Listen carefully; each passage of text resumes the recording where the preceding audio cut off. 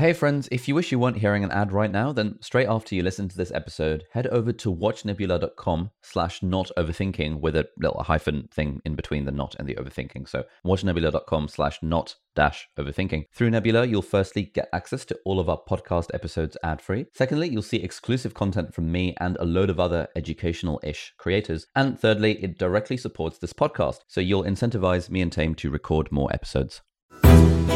My name is Ali, I'm a doctor and YouTuber. I'm Taimur, I'm a data scientist and writer. And you're listening to Not Overthinking, the weekly podcast where we think about happiness, creativity, and the human condition. Hello, welcome to another episode of Not Overthinking. Ali, how are you this week? I am doing absolutely fantastically, thank you very much. It's been an interesting week.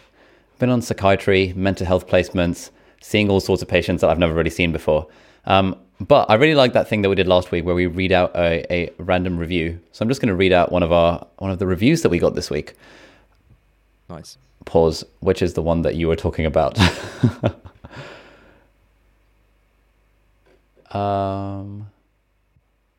That's a good idea. I'm going to steal that idea for my podcast. I think it encourages people to leave a nice review. Exactly. Exactly. Hashtag growth hacking. Yep. Okay, so our review this week is from Emily Grace, who says, I found this podcast around the second episode commuting on the way home from school and instantly loved it. It really de-stressed me, completely opposite in comparison to some people who believed it was an anti-anxiety podcast. I actually find two posh kids overthinking the mundane rather relaxing. I stopped listening a couple of weeks later, maybe because of exams, but then I binge listened and caught up with everything. It's actually brought up some interesting conversations with my mum in the car and inspired me to actually sort out my time management because that's a disaster. Anyway, I really enjoy it and it makes me feel smarter. So thank you very much, Emily. That's very kind of you to say. And if you guys want to have your review read out, shout it out on the old podcast, then leave us a review on the iTunes Store. iTunes Store, is that what it's called? Podcast Store, something like that. App Store, who knows? Yeah, so thanks for the reviews. Today is a very special episode. We have a very special guest with us. Hello. So we are joined today by guys. Sarah Dietschy, which famously rhymes with peachy. And Sarah is an incredible YouTuber. Sarah, for the two people in the audience who don't know who you are, can you give us a quick bio? Of course. Thank you guys for having me. It's an honor. Y'all are very smart. So hopefully I can fit in here as a content video creator. I'm not a doctor or a brilliant writer. Or what would you say your title is? Are you a professor? No, I'm just a humble data scientist. A data scientist. Okay, so we got a data scientist, a doctor, and a YouTuber. I'm sure there's a joke in there. But yeah, I make videos. I've been a YouTuber since 2015, 2016. I posted my first YouTube video in 2011, and I love making videos about tech and creativity. And I love it. It's fun. I stay busy. And you've got and I live in New York City. Oh, and you live in New York, and you've got a podcast as well. Can you tell us a little bit about your podcast? Yes. So I have a podcast called That Creative Life, and it really started from what I was originally doing on YouTube. I did a lot of docuseries based on creative people, interviewing people. I started my YouTube channel actually behind the camera, which is kind of rare. And last year, when I was kind of missing that element of the videos of interviewing other creators, I was like, what a perfect opportunity to do in a podcast. And I don't have to spend weeks editing it because it's a podcast, not like a documentary film that I'm stressed out about editing. So yeah, That Creative Life, I explore anyone from CEOs to artists and how they do what they do. And how to make kind of money as a creative, because that's fun, right? Fantastic. And we will, of course, be linking to That Creative Life and all of Sarah's stuff in the show notes. So if anyone actually reads show notes for things, then, check out the links in that, subscribe to our YouTube channel, check out the podcast, etc. So, Taimur, what's our topic for this week? Right, so I thought what it would be interesting to do this week, now that we have not one, but two internet famous YouTubers with us, would be to sort of explore how both of your lives have sort of been affected by sort of being internet famous and how you guys sort of deal with that and feel about everything that comes with that. So Ali, we've sort of talked a bit about what you used to be like back in school and why you ended up starting the whole YouTube thing. Sarah, what about you? What were you like when you were younger? Let's start sort of primary school, elementary school for you guys, I guess. Yeah. Ooh, going all the way back.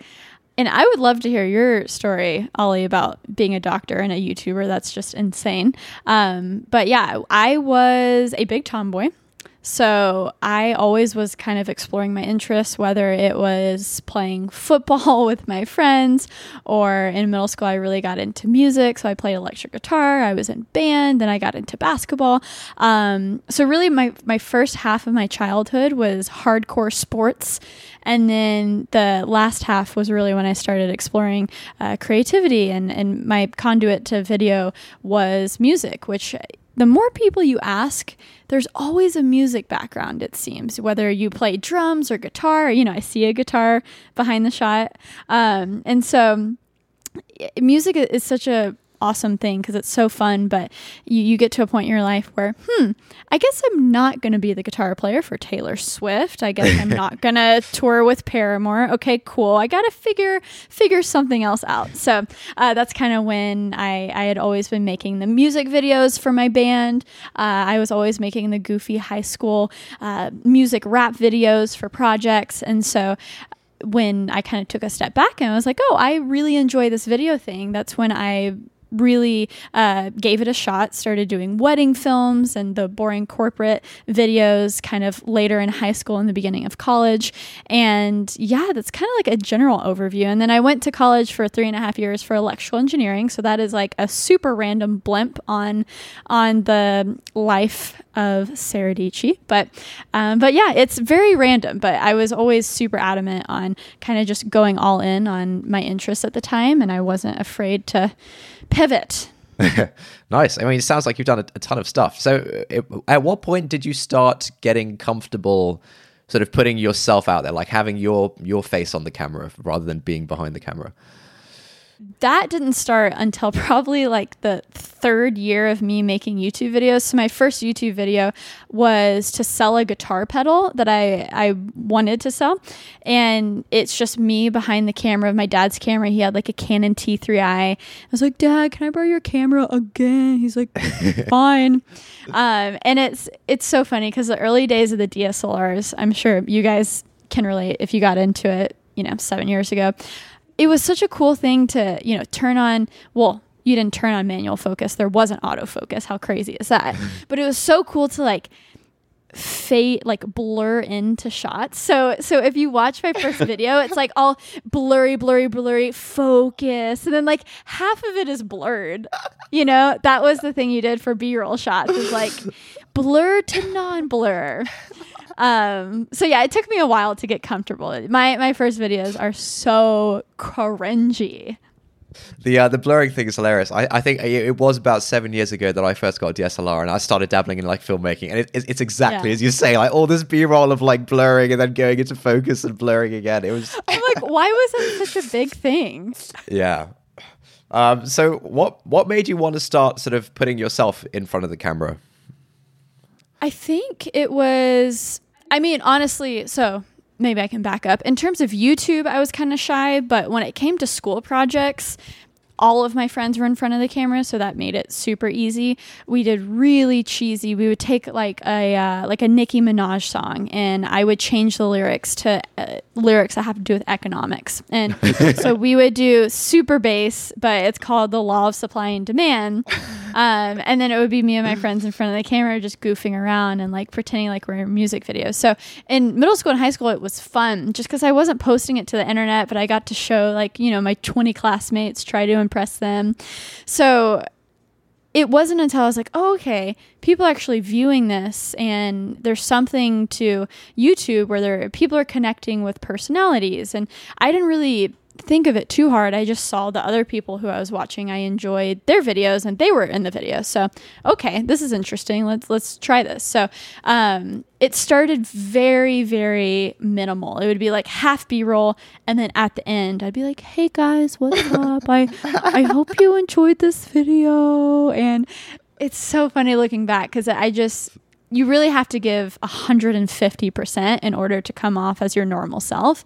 I think it's so funny when in videos, if I'm like really on and I'm like, I'm just like my normal excitable self, people will think I'm like on drugs or I'm high or something. I'm like, you guys don't understand. This is like how I really am. So on those rare moments where you get to show that to the internet, it's fun to see people's reactions, because it is hard when you put a camera in front of yourself. You kind of you go into yourself a little bit. You get kind of a little bit more shy and a little bit more like, so. Yeah, that's so true. Like, I found that occasionally when people ask me about a topic that I've made a video about. So like, I had a friend ask me the other day, what books would you recommend that have changed your life? And I was like, oh, right. I've made a video called 3 Books That Changed My Life.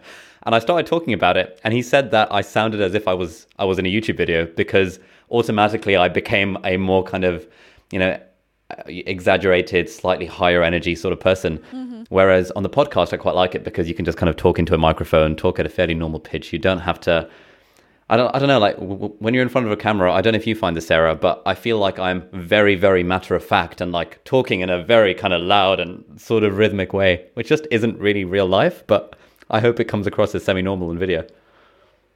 Yeah. Oh, for sure. But I'm curious, what was the point where you started to make YouTube videos? Because I'm sure you had years and years of school. You were trying to be busy, or I'm sure you were busy being like trying to be a doctor. Yeah. How do you find the time? So my gateway drug was also the music thing. Okay. I imagine you're familiar with Kurt Schneider. Yeah. Yeah. So I've been following him on YouTube since like 2007 or 2008 or whatever. And it was always my dream to be like Kurt Schneider. For those of you who don't know Kurt Schneider, he's like this YouTube music producer guy, and he plays like all the musical instruments in the world. And he gets his friends who are really good at singing to sing covers of popular songs alongside, and it makes like incredibly well-produced music videos about that. So I used to fantasize about being the music guy, and I had a few friends who were interested in singing. And so we kind of started dabbling with that a little bit. And so my first few videos were in medical school, because I had a few friends who were into singing, and I'd be playing guitar and we'd be trying to film with like this random 20-pound Steadicam that we got off Amazon, and not really knowing how to hold it, and not knowing you have to hold it with 2 hands, so only holding it with one hand, and shaky footage and all that. So that was kind of the start. And then 2 years ago, when we're medical students in our penultimate year, we go away on elective. So that's where you go anywhere in the world and you do some medical stuff. So I went to Cambodia and Vietnam to do this plastic surgery thing. And I thought it would be cool to make a travel kind of vlog. And that was around the time where I discovered you, Sarah, and Casey, and kind of realized this vlog thing was actually a thing. And then I realized, hang on, this vlog thing is a thing. It would be cool to vlog life of a medical student, life of a doctor in the UK, because not many people were doing that. And kind of then seeing your videos in terms of how you brought the tech stuff into it, I kind of was thinking, I'm quite into tech, why don't I make vlogs, and, then I can make tech videos and study videos and stuff. And it just kind of went from there. And as you start something, initially no one cares. Like I was getting like 1 extra subscriber every day and refreshing the page so many times. And then I'd be like, oh my God, I'm now on 82 subscribers. Yes. Best thing ever. And then over time, as the numbers grow, then you get that sense of momentum, and then it just kind of kept going from there. That's awesome. And I think what people discover is everyone has so many interests that really are relatable to a ton of people. Like, oh, you're a doctor who's into music and also tech. There's going to be a lot of people out there who probably share 2 of those 3 interests. And then that's your audience, And then you find, oh, wow, I'm getting views and people are subscribing. This is crazy. So what would you guys say was like the first milestone where it was like, oh my God, like people are actually paying attention to this? Like what was like the first special moment for you, for both of you? I guess we can start with Sarah. Mine was that first video I posted. So my only reason why I posted it to YouTube in September of 2011 was to sell this guitar pedal. It was a fuzz pedal. So if you don't know about music, it's basically you plug into it and it makes your signal super, super fuzzy and dirty sounding. And so it was like a really cool pedal. I was like, oh, people need to see and hear this before they can buy it. So I posted on YouTube. That was the only place I knew that was hosting videos. And I only did that in order to get the link that I could post to the Gear page. If you guys know what the Gear page is, it's basically where people used to buy and sell before Reverb. They should have become Reverb, but missed opportunity. That's a story for another time. Yeah, another time. And it was so weird because I was like, okay, maybe 50 people will click on this checking out the pedal. I sold it and, it was around 50 views. I was like, cool. All right, move on with my life. I come back 6 months later and it has like 1,000 views. I'm like, I totally forgot I even uploaded this video. What is going on? And that's when I really discovered YouTube as, oh, this is a video site built on a search engine. People are literally seeking out this video that I didn't promote at all to just discover what this pedal is all about. And so I didn't take it seriously until 4 years later, but I kind of use that as, oh, interesting. Okay, if I have any video projects that maybe people will seek out, I'll just throw them on YouTube and see if people will watch it. So the next 4 years of YouTube for me was so random. I would literally go to a Taylor Swift concert. I would record almost the entire concert. I would post it to my YouTube channel. Nice. I wasn't talking. I wasn't doing anything. Yeah. Fighting the good fight. I literally ranked up like 30,000 views on Taylor Swift's Red concert. Sick. Nice. So really my first like few years of YouTube, I didn't have any of those moments where it was like, oh, my first 100 subscribers, or oh, because really like my first 500 to 1,000 subscribers was just from random stuff like that. And then once I started taking it seriously, that's when it became a little bit more like, oh, wait, when am I going to get past 1,100 subscribers? Because when you're actually trying, that's when you start paying attention to the numbers. I remember in the beginning, you could actually sit there. They fixed it now. But you could sit there and refresh your page and you could see the views going up. So when I was trying to actually try, I post a video, I would get like 10 views. I would literally sit there and refresh. I would sit there and click refresh until it was at like 100 views. And then I was like, okay, now I can share this because people know I'm dope enough to at least get like 100 views. So yeah, it's been a journey, right? I can't believe it's been 8 years. It's insane, but That's amazing. Wow, like my story is nowhere near as cool as that. I mean, I just started posting educational videos, and then people seem to kind of similar to you. People just seek them out, and then you just get people watching and commenting and things. And the strangest moment for me was there was a time, like a few months after starting, I'd posted this series of videos about how to prepare for medical school interviews, and it was around the time that people were coming to Cambridge University for their medical school interviews. And I just didn't really realize this. So I was having dinner in town with one of my friends, and we were in this Prezzo, this like Italian type restaurant. And we were just kind of sitting at a table in the middle, and she was telling me off for being a terrible friend because I was spending too much time editing videos. And she was saying that, when I sent you that message, I was hinting that, I had a problem and I needed a friend, and all you said was cool and all this sort of stuff. And throughout this dinner, we noticed that there was a girl sitting with her family on the table next to us who just kind of kept on looking over. And I had my, GorillaPod camera, fluffy microphone on top because I was vlogging that day, because at the time I was vlogging every day. And afterwards, she came up to us and she was like, oh my God, I recognize you guys from YouTube. I've seen your interview videos. Yeah, because both of us had been in some videos. And she wanted to get a selfie. And that was just like, whoa, my mind was completely blown that, this like 3,000 subscribers at the time or whatever it was, translated to people actually recognizing me in real life. So that was like my first real taste of internet fame. That's awesome. When did you first start sort of getting recognized on the streets and stuff, Sarah? And how did that sort of make you feel? Yeah, it was so funny because it happened at a Panera. Wait, at a what? So, do you guys? Is this don't know what a Panera? Panera bread? Yeah, it's like it's a sandwich salad place. Oh, okay.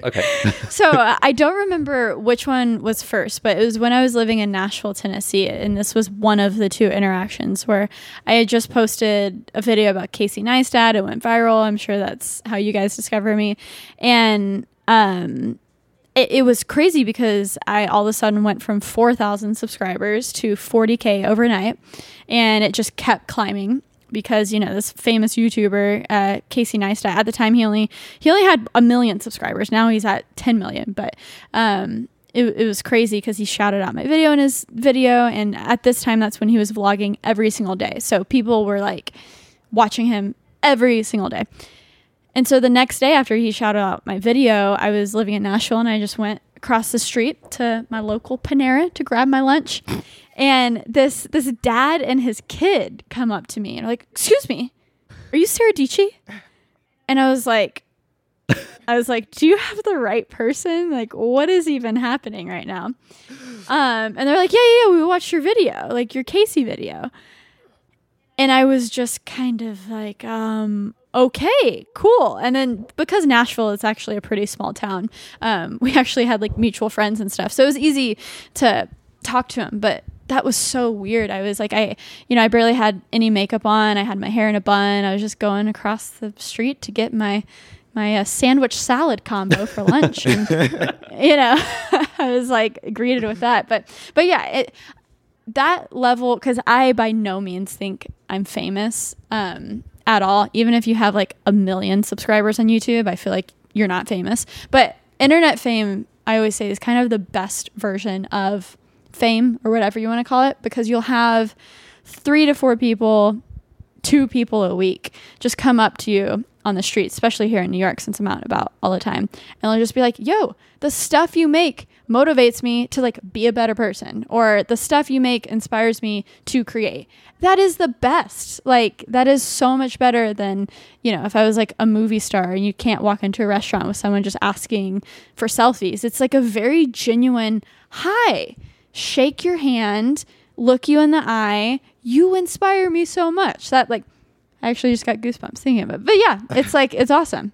And it doesn't ruin your life, Yeah, that's something that a lot of people have been asking me about. They're like, oh, what about all the hate? And, if you get recognized on the street, isn't that like a bad thing? And I'm always like, no, not really, because I suppose for you, Sarah, the audience you're attracting is other people who are creators. And for me, the audience I'm attracting is students who want to, get into medical school, or people who are Well, no doctors. one's going to hate a doctor, No one's going to hate on that, Are you kidding me? It's not like we're posting about politics or about, anything particularly controversial. We're just posting videos that are helpful for a generally friendly group of people. And it's always very positive when, people do come up and say hello. Yeah. Yeah, I think the last few times that I've visited Cambridge just to hang out with Ollie, he's sort of been recognized in the streets a bunch of times. I remember this sort of family kind of came up to us once because I think one of the daughters watched the videos and we kind of had a nice interaction with them. It seems like a nice thing from the outside. So there's no, like, for you guys, there's no downside to being recognized out in public at this point then. I mean, it's only in the moments where I'm like going downstairs to get a bagel in my like sweats and just I'm looking terrible, and then you get those stares from people and you're just like, oh my god, please don't recognize me, please don't recognize me. Like, I promise I'm not this ugly. But even then, like, who cares? But yeah. What do your friends and family how do they sort of feel about your sort of internet fame and the fact that so many people watch your videos and care about what you're doing and so on? Has that been like strange for them? My family's just glad I have a job. Like, I think there was a moment when I was like, it was this weird dichotomy, because for 3 years of my life after high school, I would go to, family Christmases, Thanksgivings, and I would talk about how I'm pursuing a engineering degree. Wow. That's, besides being a doctor or being a lawyer, great job, Sarah. You're doing it right. You got a scholarship. You're studying electrical engineering. We're so proud of you. And then when you kind of just flip a switch and you're like, hey, I'm dropping out and I'm going to be a YouTuber. That changes the vibe, right? And so even though it took about a year to really get to a point where people can wrap their head around, like, oh, she's doing well.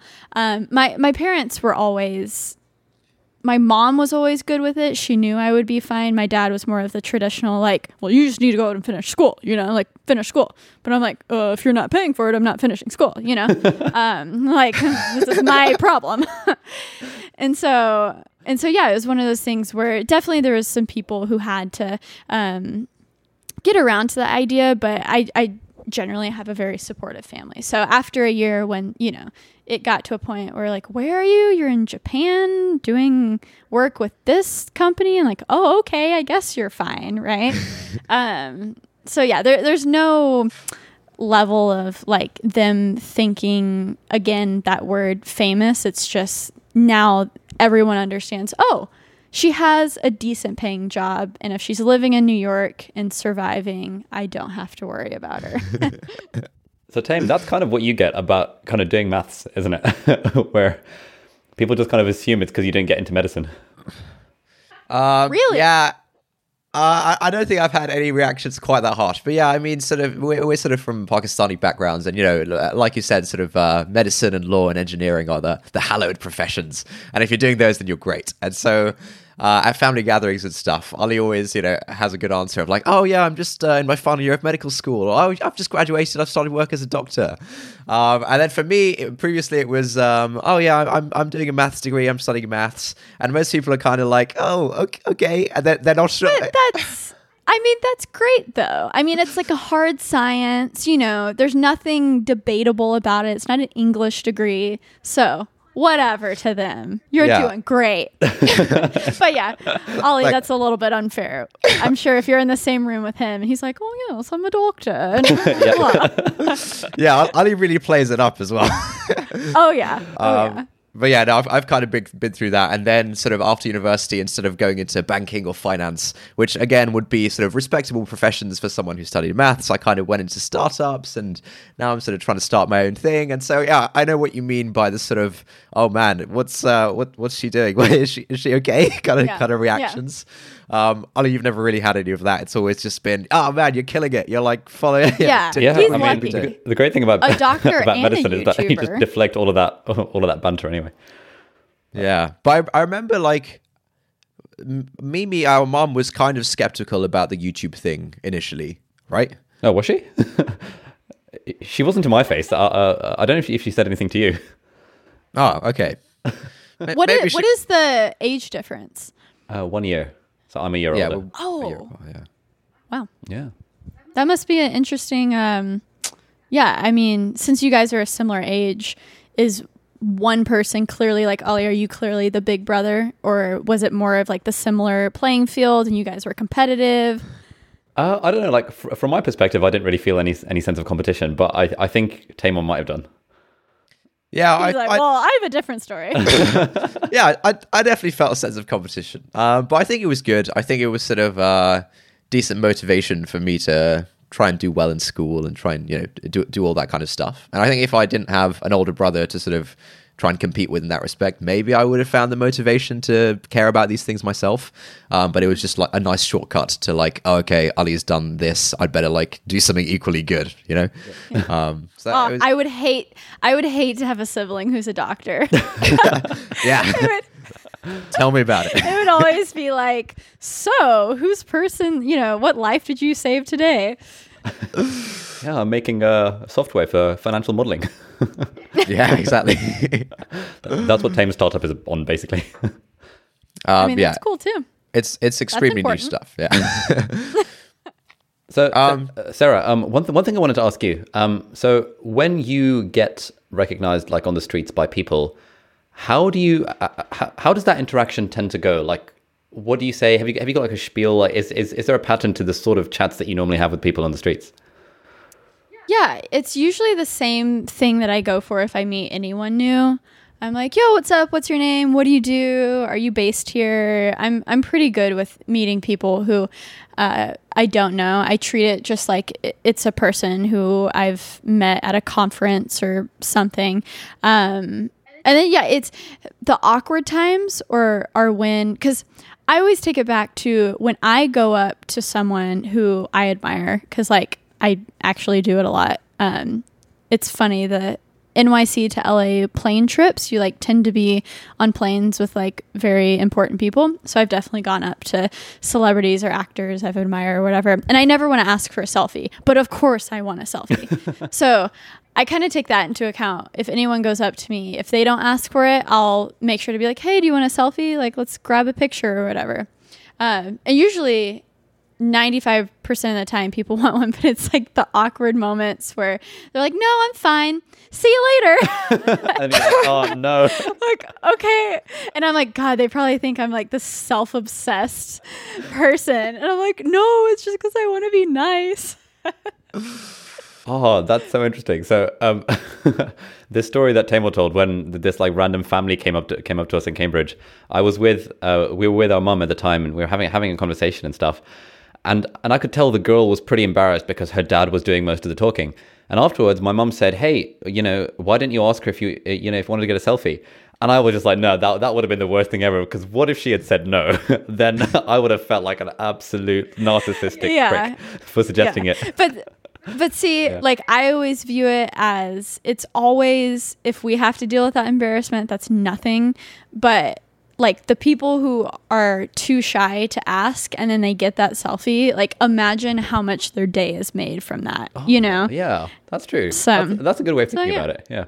Yeah. Like if I saw Jennifer Lawrence on the streets, I would hands down be like, oh my God, Jen, I love you. But I would never ask her for a selfie. If she was like, oh, you want to take a selfie? I would be elated. That would be like the... Oh, yeah. I mean, I don't want to like compare us to Jennifer Lawrence because we are not on that caliber, guys, but just as an example. So one thing I've always wondered with sort of celebrities and influencers and so on is that often you see people host like meetups, like Gary Vee, for example. Whenever he's in a new city, he'll be like, hey guys. Yeah, exactly. He'll be like, hey guys, I'm at this bar, come meet me. Or, that's a great impression. And he'll do like this meetup in a bar, and maybe like, I don't know, 30 or 20 or 30 people will show up. I've always wondered what the dynamic is like in those kind of group situations, because it's obviously not the case that everyone is just there to hang out with each other. Everyone's there to like hang out with you. And how do you sort of have this one-to-many interaction? Have you guys done meetups? I did a few in the beginning, and I'm like, this actually isn't for me. Oh, interesting. Why is that? Yeah. I mean, as bubbly as I seem in videos and interactions with people in real life, I am very much so a hardcore introvert, to where if I'm at a conference, I will literally need 2 weeks to detox and not see anyone. I'll stay in my apartment. I gain energy by being alone, basically. And so when you do something like a meetup where everyone's attention is on you and that's the goal of it, it's so draining, because it's like, again, like you said, 30 people who want to just talk to you, and it's like this 4-hour event of people just seeking advice from you. And it's, God, this is probably going to sound like the most selfish thing.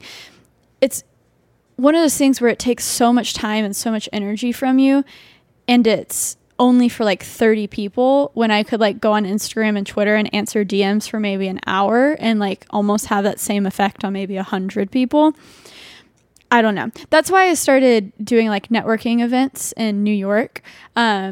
They're called Hustle and Why, and I invite all of my homies and fans, that have reached out to me, and I've kind of developed an online relationship too. I'll invite them to these events, but these events are like, yes, say what's up. I'm stoked to talk. But the goal of the events is more of like, hey, we're all like-minded individuals. There's YouTubers, there's investors, there's bankers, there's blah, blah, blah here. Talk to everyone because everyone's dope. In those situations, I'm way more comfortable, just because there's kind of this expectation of everyone's awesome, talk to me, but also talk to everyone, so the pressure is off of me.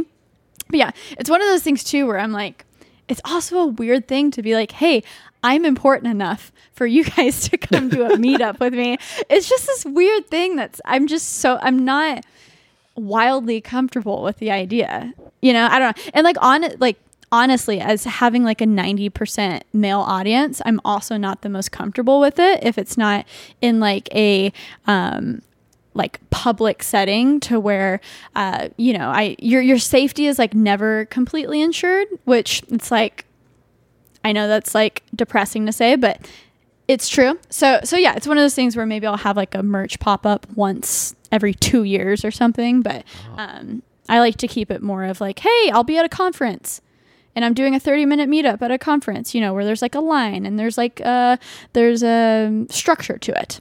That was a long ass answer for like the most basic question, but yeah, there's like so many things to think about, I feel like, with that. Oh, damn. That's so insightful. Like, I've never really done one of these sort of quote meetups, but I have occasionally had things where I've been to a conference for medical students where, you know, lots of people recognize me and then come up and ask questions and stuff, which is really nice because, you know, I'm sitting behind a table, they're coming up to me, they're forming a queue. That's the best way to do it. It's perfect. You know, you answer their questions one-on-one rather than have to, you know, do this one-to-many kind of relationship whereby how do you really navigate that? So I guess... so what you guys are saying is, all right, everyone, form an orderly queue. Man, these YouTubers, it's really got to their what are they heads. like, eh? What assholes, Bunch of right? narcissistic, God. attention-seeking twats. So Ollie, I mean, you were really I think I don't really like the introverted extroverted dichotomy, but if it exists, Ollie, you were definitely introverted in school, and I think you kind of wanted to change that, and you sort of made an effort to change that. Would you say that's accurate? Oh god, yeah. Like as soon as I got to university, I was like, right, I'm gonna get out of my shell. I started watching, you know, those Charisma on Command videos back when they were called Kick-Assery, not even Charisma on Command, and started following all these things about how to make friends and how to be sociable and stuff. And that like worked really well, and people just like considered me as like a social guy at uni. And like even to this day, it still surprises me when people assume that I'm like sociable, or like, you know, the other day we were at some doctor's dinner and just like someone just casually commented, oh, you know, Ali's very good at keeping the conversation going. And I like, my mind was blown. I was like, what? No way. You cannot be serious. It's all worked. That's so funny. But yeah, that was a very active choice. What was it like for you, Sarah? Were you, I mean, it sounds like when you were in school and stuff, you were doing a ton of different things like music and sports. Were you sort of fairly extroverted, introverted, somewhere in between? I was the weird, you know, I used to think that I was like an ambivert, which is the middle ground. But I'm not. I think I'm just an outgoing introvert. And I don't think those things are mutually exclusive because basically when I'm down for being social, I'm social. I just need to go recharge alone. So it was one of those things where in middle school, high school, truthfully, I wasn't going out with my friends on Friday nights and Saturdays. I was working as a refereeing basketball games, and I was giving guitar lessons, and I would interact and be friends with my friends at school. And at school, I was very outgoing. I mean, I remember freshman year of high school, I leaned into the whole class clown vibe, which was so weird. I mean, like, I'm a goofy person. I like to have fun, but that's who I was at school. But really after school, I'm just like editing videos and trying to get better at basketball. And I was always just hyper focused on my interest. And that really didn't lean to hanging out with other people until I got in a band. But even then I was like only hanging out with those like 3 people in my band. So I've always just I've had 1 or 2 or 3 people in my life. And those are the only people who I really hang out with. You know, now it's my boyfriend, John, and we hang out with each other all the time. And then when I hang out with friends, it's to do a podcast or do something creative. And I've stopped beating myself up that I'm not like everyone else, that I don't go out, you know, for drinks every weekend. And it's just what I have to do to feel fulfilled. And hopefully my friends are on the same page where I don't have to see them every week for them to understand that we're still friends. And I think, you know, when I have friends that are on that same page, it's, you know, I basically don't have friends who get mad at me for making YouTube videos. So, because that would be a problem, because that's all I do is kind of, you know, whatever my work is, that's where my main focus is. So yeah, I mean, like, I think, like, to what you were saying, I think putting people in a box is never like the best thing to do, because even though I do recharge by being alone, I like, put me in a room and I'll talk to a wall. Like, I thoroughly enjoy talking to people, and that's why I love doing a podcast, why I love interviewing creatives, because I love to like dissect people, dive in how they do what they do. But that doesn't mean that I'm going to go back to my apartment after and not talk to anyone for 8 hours. So going to record for 2 weeks. Okay, so Sarah, I want to get a piece of advice from you. So next week or the week after, I'm going to Belfast in Ireland for this Power Video conference. And your friends Peter McKinnon and Chris Howe and Lizzie Pearce and stuff are going to be there. And I've been following these guys kind of almost as long as I've been following you. And I feel like I want to like fangirl over Peter McKinnon and stuff. How do how do you suggest I I kind of act when like, oh my God, Peter, I love you. Peter, was that your American accent? That was my American accent. Like, oh my God. Very good. Very good. Well, yeah, but see, you're not even like, obviously you're a fan and that's always flattering, but you're also a creator. So, I mean, like literally right after this podcast, I'll put you in a tweet and be like, yo, Peter, Chris, look out for this dude. He's like an awesome doctor creator. Say hi at the Power of Video. You know, I'm telling you, it always goes back to tweeting. It really is this like cool place where you can just discover like-minded individuals. You can click on the link. Oh, they have a cool YouTube channel. Cool. So yeah, I mean, that'll be so fun. And Power of Video seems like a very, just like chill place to be where everyone's hanging out and there's not really lines or people are like, oh no, you can't talk to the YouTubers right now. So yeah. And again, once you have this podcast up too, that's why I love things like this. Cause you can be like, look, I had a podcast with your homie, Sarah Dici. That means you should know me. You know, that's my entire career is like just leveraging my past collaboration to get the next. Yeah. Oh, okay. That'll be fun though. All right. Final question for you guys before we wrap up. How has being internet famous and, you know, getting recognized in real life and having all these people that care about what you have to say, how has that affected your confidence and or ego? You want to go first? Okay. So confidence, I think it has, I'm not sure it has in real life. So for example, one thing that I often struggle with is that when I'm telling a story in a social gathering or something, I'll always have this like nagging feeling in the back of my mind that what I'm saying doesn't have value. And so I'll tend to talk quite fast, tend to, you know, get to the punchline as soon as possible. And I know that that's not how you're supposed to tell a story. People actually want to listen. They want to be drawn in. They want to hear kind of some of the details, some of the imagery and so on. So I've been actively trying to work on that. But then when I switch a camera on and I'm, you know, talking for 5 minutes about a book, I just know that pretty much anything I say about this book is going to be valuable to someone somewhere. And there are people that are going to appreciate that I've gone on for 20 minutes about the 4-Hour Workweek or, you know, 15 minutes about the Third Door or, you know, whatever book I've been reading. That hasn't quite translated into real life. I think it's a different sort of relationship that you have with the camera, just talking to yourself as talking to a group of people where you get that kind of group setting feedback and you're like, oh crap, maybe what I have to say doesn't actually have value. In terms of ego, I think it really has sort of massively inflated my ego quite a large amount. I was already fairly, I don't know if ego is the right word. I think self-assurance probably is more the right one, because I have no qualms with kind of looking like an idiot on the internet and stuff. And I think that if you have like a big / fragile ego, then people would have an issue with that.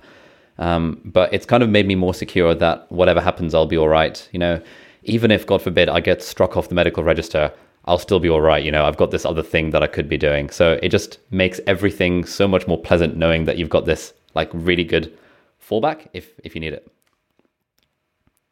That video would kill. You know how people make those videos, why I left BuzzFeed? Like, why I left being a doctor? Oh my God. You would be fine. Great content. You would be A-okay. Yeah. I mean, I think the reason why I am where I am today is because I've never had a confidence issue.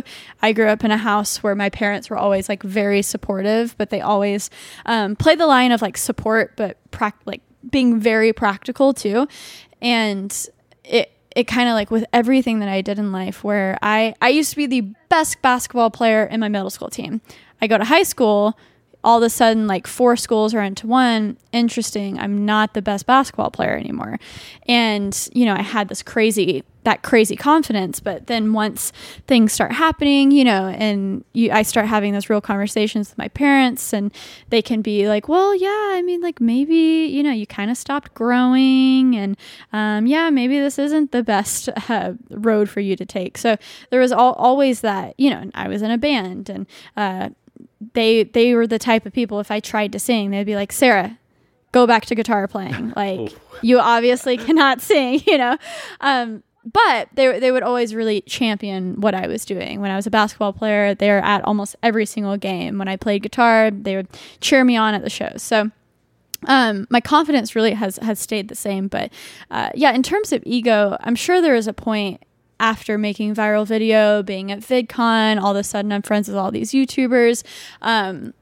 You can get in that mentality of, oh, it's like me versus them. It's like it's the YouTubers versus the peasants who watch you. And that's like such a toxic way to think, because it's like you become a YouTuber and people follow you on YouTube because you have these quirky interests that they have too. Like, you are not different than the people that watch you. You just maybe took a step, beyond and put yourself out there and made videos, which is still amazing. But like, so many people on YouTube get YouTube famous for being relatable. So you can't all of a sudden be like, oh, well, I'm better than you because I have 1 million subscribers and you have 2, like that's such a weird thing. So, and I think it helped too. Once you start doing the YouTube thing, you realize that it is so, it fluctuates all the time. You could have 500,000 views one week, and then the next week your video gets 10,000 views. And if you start kind of